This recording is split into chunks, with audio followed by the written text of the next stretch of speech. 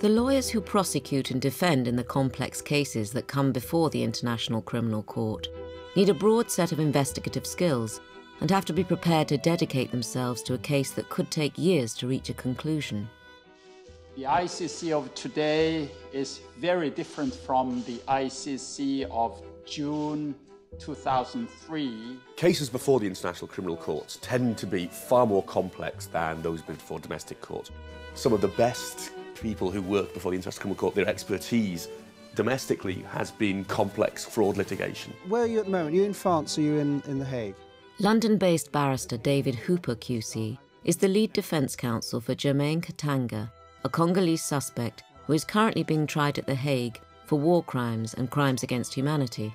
The trials themselves are long, typically 5 or 6 years, and you've got the fact that the case isn't happening down the road, as it were. That's not the crime scene.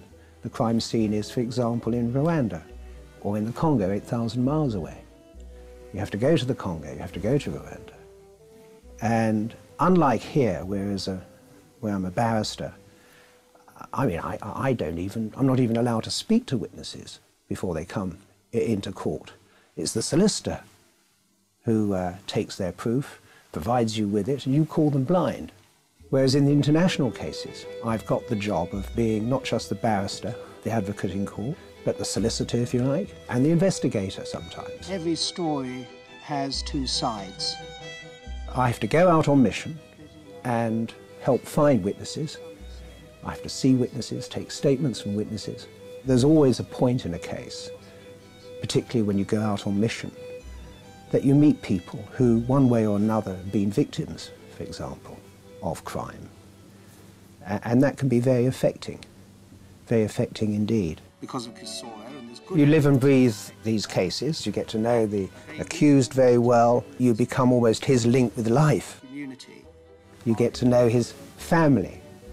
And then when you're on mission, you're meeting witnesses, you're meeting victims, you are totally immersed in the case. She's my case manager in the Katanga case. Appearing for the Office of the Prosecutor this afternoon is... The prosecutor's job is to conduct investigations and present the evidence to judges, who will decide if there are grounds to issue an arrest warrant. The preparation of a prosecution case is far more complex than in a domestic court, due to the nature of the crimes which come under the ICC's remit. When you're talking about crimes against humanity, in addition to proving at court that the underlying crime of murder, forcible deportation, persecution took place, you also have to prove that it took place in the context of widespread and systematic attacks. The case of the prosecutor versus... And proving this contextual element requires identifying a pattern of attacks across quite a large territory. That in and of itself requires what we call overview witnesses, people who saw a large number of things happening. It requires, in some instances, satellite imaging, many different ways of building a holistic picture of attacks that took place over a large area in a systematic way. One of the innovations of the ICC is the rights granted to victims. In all trials, the victims have the opportunity to be represented by a lawyer through whom they can express their views and concerns. It hasn't proved its case because it has to prove it through these witnesses. The role of the defence counsel is to prove that the evidence presented by the prosecution is untrue or unreliable. The prosecution has not proved its story. The first thing you do is look at the charges, which are rather more detailed than we get on our indictment document in the United Kingdom. The second thing is to read deeply about the surrounding history. So you've got some context, you know the parameters within which whatever's complained about has occurred. Third thing is to get disclosure of the prosecution witnesses. You see exactly what the evidence is against you. You make investigations, of course, into those who are making the allegations. Was he there? Was it Bagore? So you're beginning to build up a case. To that extent, you test the evidence that the prosecution are adducing against you. But probably isn't enough. You have to be sure that he was.